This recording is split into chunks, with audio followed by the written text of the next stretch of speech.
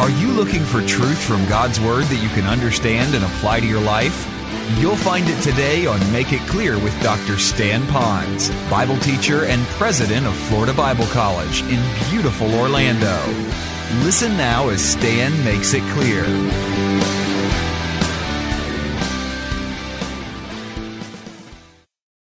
Now, what we have is our principles. Now, these principles are born from God's Word. And so what they really want is what we got and how we got it, and we got it from a relationship with the Lord Jesus Christ. But that's all skewed today. So God says money does matter because often that'll help you with a family. Now, let me tell you the converse of that. That money also can divide families. I wouldn't be a bit surprised if those that are hearing my voice today are living in a family that is broken apart because of the misuse of inheritance. You know the story where there's a will, there's a relative. You've heard that. So when there's a will, when there's an inheritance, people are always trying to grab money. It's dividing families and not putting them together. So it's not just merely handing money to people. It's handing that money as an external commodity based upon the use of an internal relationship that they've learned from one another about God. And so again, God uses money to make a difference financially in our family tree, to help one another first. All right, number 4, God uses money for us to save for a rainy day, to set something back for safekeeping. Now, later on in another message, we'll talk about hoarding money, that God doesn't want us to hoard money. He wants us to save it. You might say, what's the difference between saving money and hoarding money? Hoarding money has the attitude of, in case there's a catastrophe, my money is going to bail me out. So I want to have as much money as I can so that my money will be there to take care of me. What that does is it nullifies faith. In other words, I don't need faith if I have all the money that I can get. So we begin to hoard money. Some people hoard money because it just feels good because they have a lot of money and money is power, etc. And so we miss the whole loop with that. God wants us to save it. But at the same time, He says, don't worry about it because I'll be there to take care of you. So saving is good. Now, you'll see it in the context of this verse. All right? In Proverbs 21:20, it says this, in the house of the wise are stores. And circle the second letter S. Not just store like one, but stores. I don't mean like grocery stores, but that means there's places. In the house of the wise are stores of choice food and oil. But a foolish man devours all he has. Now, when you look at food and oil right here, he could have said a wise man has jewelry and land and crops and animals and all the rest. He didn't say that. He said has choice food and oil. But a foolish man devours all that he has. So how could we take a truth from that? In other words, he says a wise man will save for the basic needs of life. So while we're accumulating our wealth and our finances and our resources, it's to take care of our basic needs of life, that we make sure we have enough for that. Now, some of you might say, well, does that mean I shouldn't save for a car or for a house or something? I don't know that would be something that would not be a basic need of life. I think we live today in a society that it would be very difficult for us to live our life if we didn't have an automobile. Now, there are some that don't. They live downtown, they take the bus, and we can still do that. But for the majority of us, we need transportation. In those days, it might be a donkey to get places to place. And sometimes with some of our cars, a donkey would be more dependable than our cars. The other would be that our house, all right, is it wrong that for us to have a house? No, it's not wrong for us. That's a basic need of life, and God promises that He would give us a covering. The word covering could refer to house or clothing or both. Not a popcorn mansion out there that looks so extravagant, but something that is a basic ministry center for which we can rear our children in the nurture and admonition of the Lord, and at the same time use that center to help reach others to build God's kingdom. So that's a basic need of life. So it's not just acquiring a lot of wealth. It's acquiring the things that are going to provide for the basic need of life. But look at the last part of that verse. A foolish man devours it. So very simply it says this, the guy gets the money or he gets the resources, but as soon as he gets it, he uses them up. So he does have more month at the end of his money. He does have problems with his finances. And so I look to you and me that again could be an indication of our own personal discipline. When we're given something, have we bought into society that we need to get more, we need to have more to make us feel better or to make life easier for us, instead of maybe economizing a little bit with what we have? So God uses money for us to learn to save for a rainy day. And there are many other passages. I just picked this one. Number 5, God uses money to discourage us from debt. God would much prefer for us not to be in debt.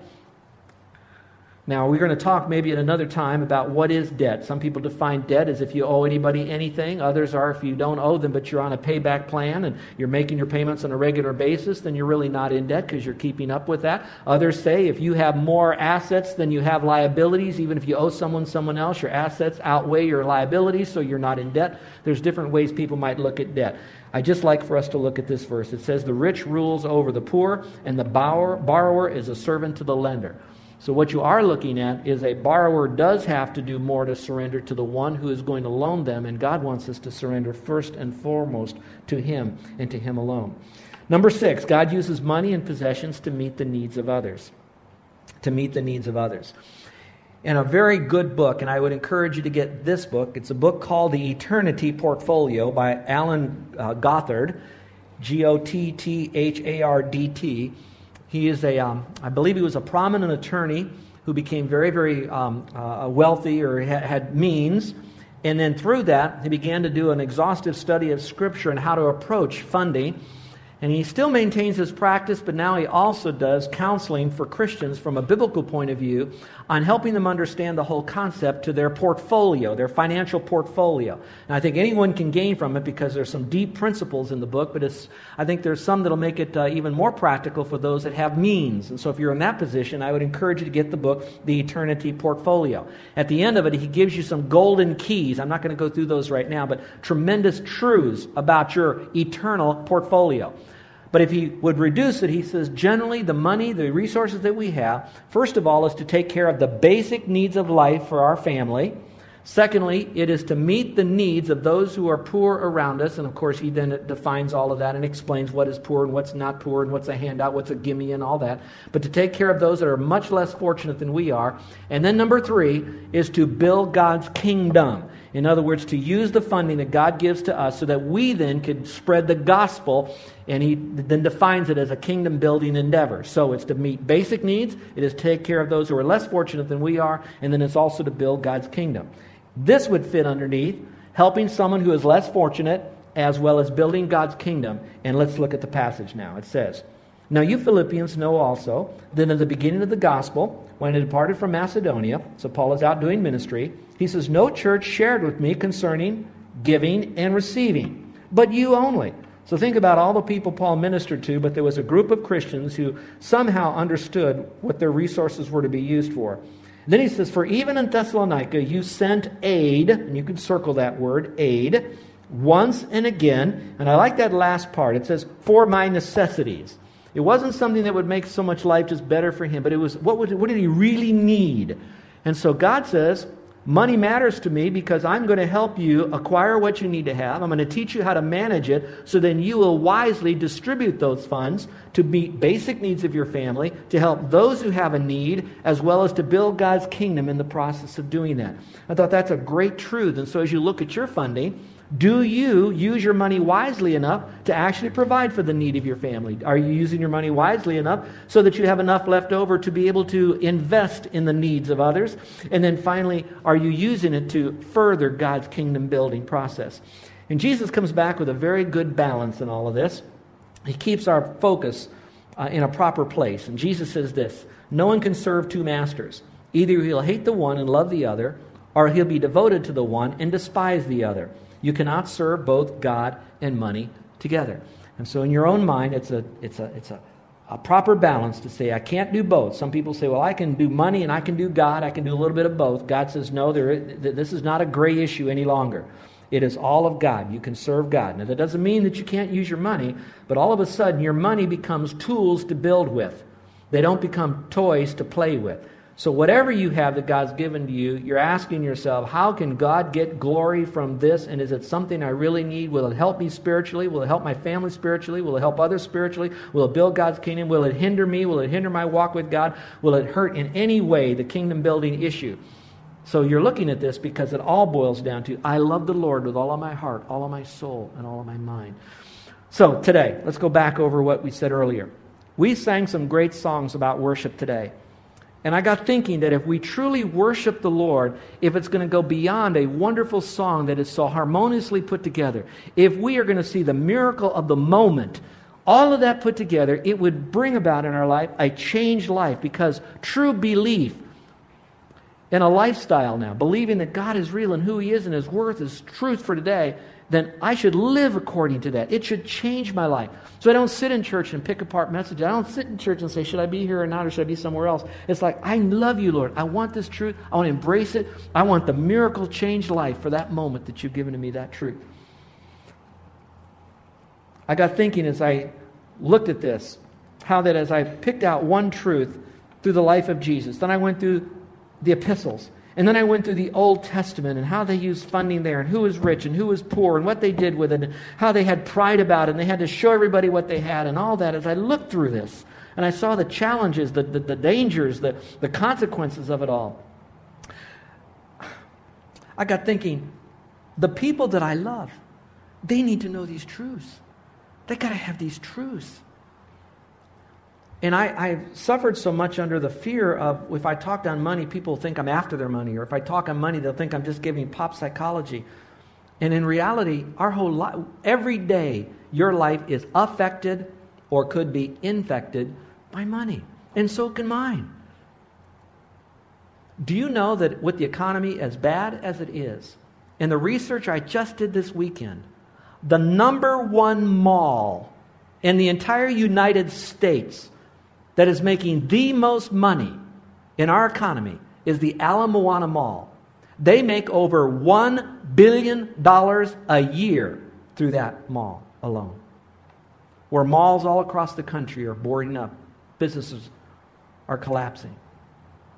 And I'm saying that to say this, that we do need to talk to people and help them to understand, what does God have to say about our money?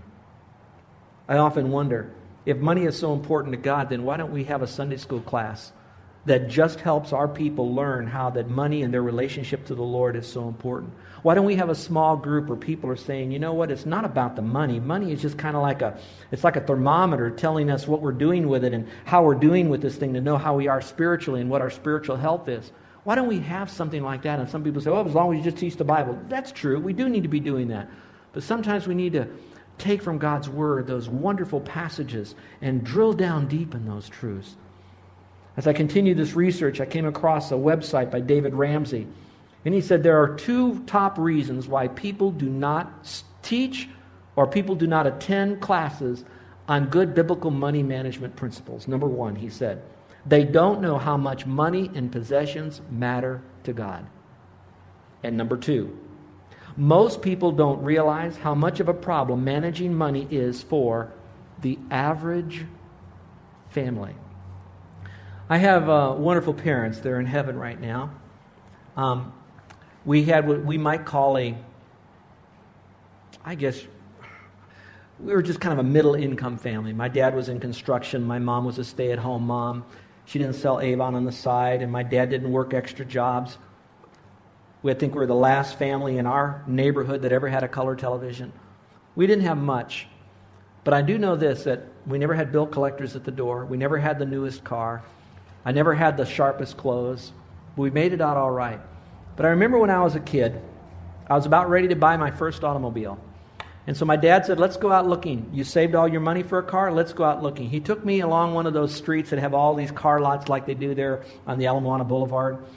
And so as I'm going to all of these cars, this was back in 1966. I was 16, had enough money, literally in those days, to have my own car. I found the car of my dreams. It was one of those slick, swift-back Ford Mustangs. And it was used. I wanted that car. I knew I could have that car. So my dad said, before you buy that car, you need to spend 24 hours, and I want you to sleep on it. And so I did. The next morning, he met me for breakfast, and he says, all right, let's go through your finances, how much that car is going to cost, your insurance, your gas, your upkeep, and all of this. So we made a whole chart in front of me. Do you want to know, I was never so discouraged and despondent in all of my life. Do you want to know what that car morphed into?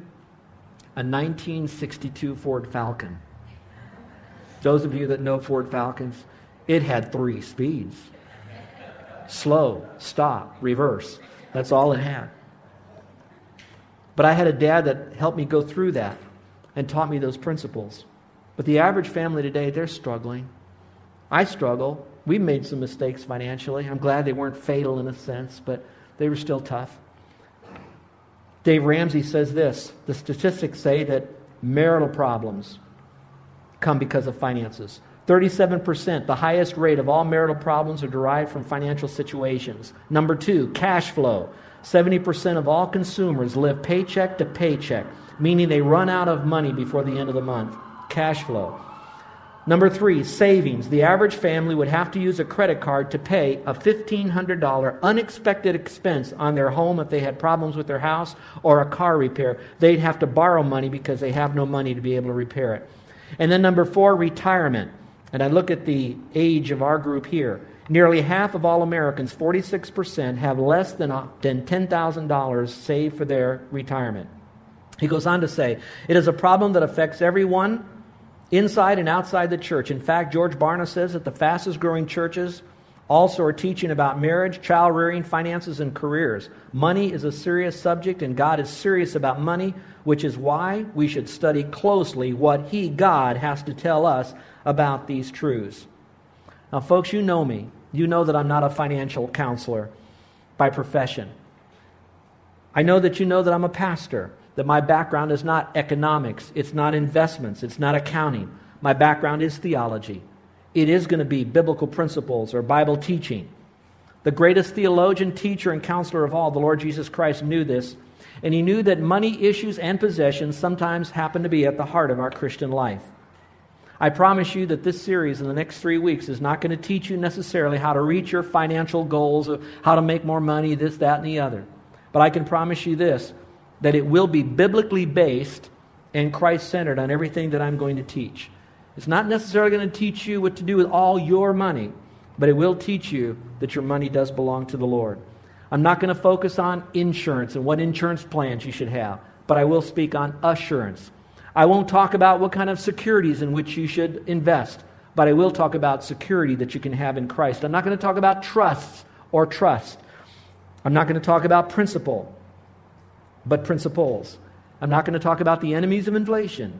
I am going to talk about the enemies of your financial management. And so let me tell you what we're going to cover, and then I'm going to close. One, we're going to cover next week, is it all right to have money? Number 2, the next message is going to be, how do I bring financial stability to my finances and resources? Because I feel like we're kind of going like this. And then finally, no matter how good I am with my money, what happens when the economy stinks? And no matter what you might read about how it seems like we're at the bottoming out of our recession, I think the reality is that we're in for some really hard days ahead. And I want us to be properly prepared for it. Now, some of you are financially stable right now, and you're saying, I don't want to hear this. I need to hear other stuff. Let me tell you why especially you need to hear this. Number 1 is, how effective of a job are you as parents or grandparents in teaching your kids about their money, really? Really. And then number 2, because you have learned these principles, however you got them and they're working for you, maybe God wants you now to come alongside as a counselor, as a discipler of others, to help guide others through the waters that are going to be mighty rough for them financially in the future. And God's going to use you. And so what you're going to learn are some great truths of how you can help someone else in these matters. I pray it in a very, very special way. Martin Luther said this. He said that about money. He said that for each of us there must be not only the conversion of the heart and mind, but also the conversion of the purse. Think about that. Now, I'd like to take issue a little bit with Martin Luther, and I really don't want to do that because he's such a great theologian, and he really essentially began the Reformation by faith alone. But I'd like to say, though, that often the conversion of the purse will be a lot easier when you have the conversion of the mind and the heart. And for those of you that are ready now to sense, all right, I know God says money is important. I want to learn what it has to say. I want to make some changes in my life. In order for you to have the power, the first thing you have to do is to humble yourself and to say, Lord, I did the best that I could, but I've blown it. I know that greed has taken over. I know that I mismanaged my funds. I know that I have used my money to not honor you. And Lord, I need help. I'm broken and I'm lost. And so your first conversion is to humble yourself and say, Lord, I need a Savior. And before we can take care of your money and your purse, we have to take care of your eternal destiny. then the first thing you need to do is to say, Lord, I need you in my life. I need you as my Savior. And so I'm not coming to you promising that I'm going to change this and change that, but I am telling you that I am turning myself totally to you. You are my Savior, not my checkbook, not my investment, not my good works, not my deeds, but only you. And I believe that you died on the cross and you'll forgive me of all my sin. And I'm embracing you as my personal Savior right now by faith alone. And I'm going to say that once you do that, he immediately says, he that trusts in me right now has everlasting life. You have everlasting life. You have God in you, the hope of glory. You have the Holy Spirit for power and for the ability to understand these principles. Because we're going to approach this thing a whole lot differently than any other, perhaps, sermon you've heard on money.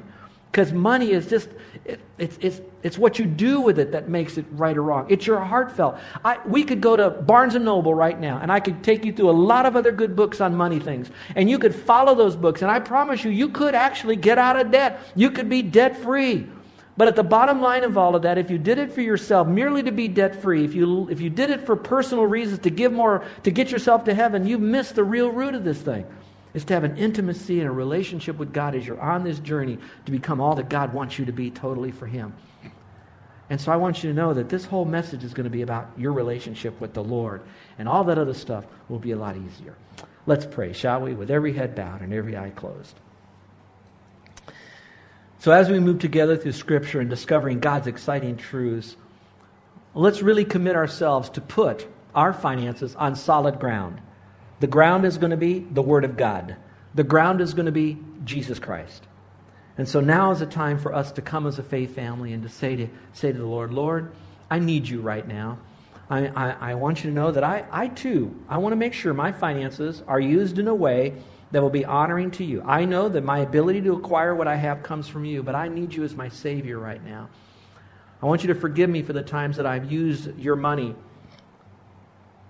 that what I bought abused my body. It abused my mind. That how I spent my money, it wrecked relationships. How that I was prideful with my money. I had greed and I wanted more and more and more because I thought it'd give me more power. And Father, I know all of that is sin and I need to be forgiven of that sin. And I'm coming to you, Lord, just as I am a sinner. And I'm looking to you to forgive me of my sin because I know you are the Lord. And you are the King of Kings. And you died on the cross for every sin I've ever committed. And I want to thank you for being my Savior. And now, if you do that, simply say, Lord, I trust in you.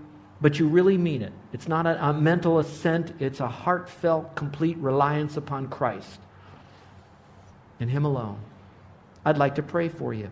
So in a moment, I'm going to ask you to slip up your hand. Now, raising your hand won't save you. But it does indicate to me that you're trusting Christ as your Savior. So is it right now where you're placing your faith alone in Christ and you'd like for me to pray for you? As you're looking to Him to save you, to give you eternal life, and you're receiving Him as the one now who will guide you through your financial dilemma. So that you too can have a new beginning.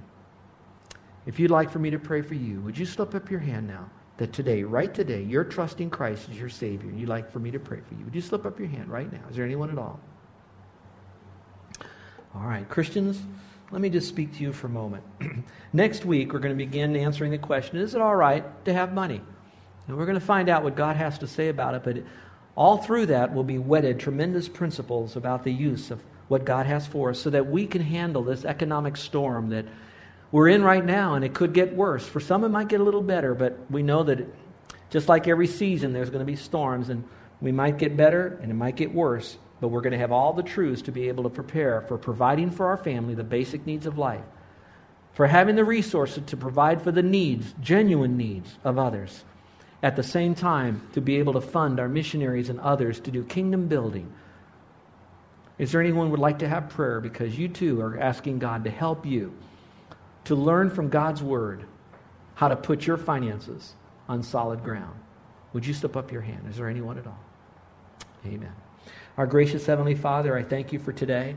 I thank you for how that you have blessed us. And now, Father, that we're going to give an account of not only how we used our money, but why we used our money the way we did. And so, Lord, help us to learn that you're a God who's going to release us from this bondage and that we've got a great life ahead of us and that you promise maybe not so much prosperity, but the fullness of joy in it as we abide in your word. And Father, we pray this all in Jesus' name. Amen.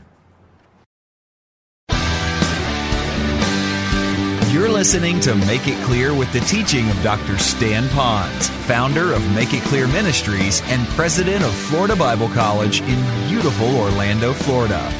Make It Clear is dedicated to taking the Word of God with clarity into every person's world. It is the support of listeners like you who make the ministry of Make It Clear possible.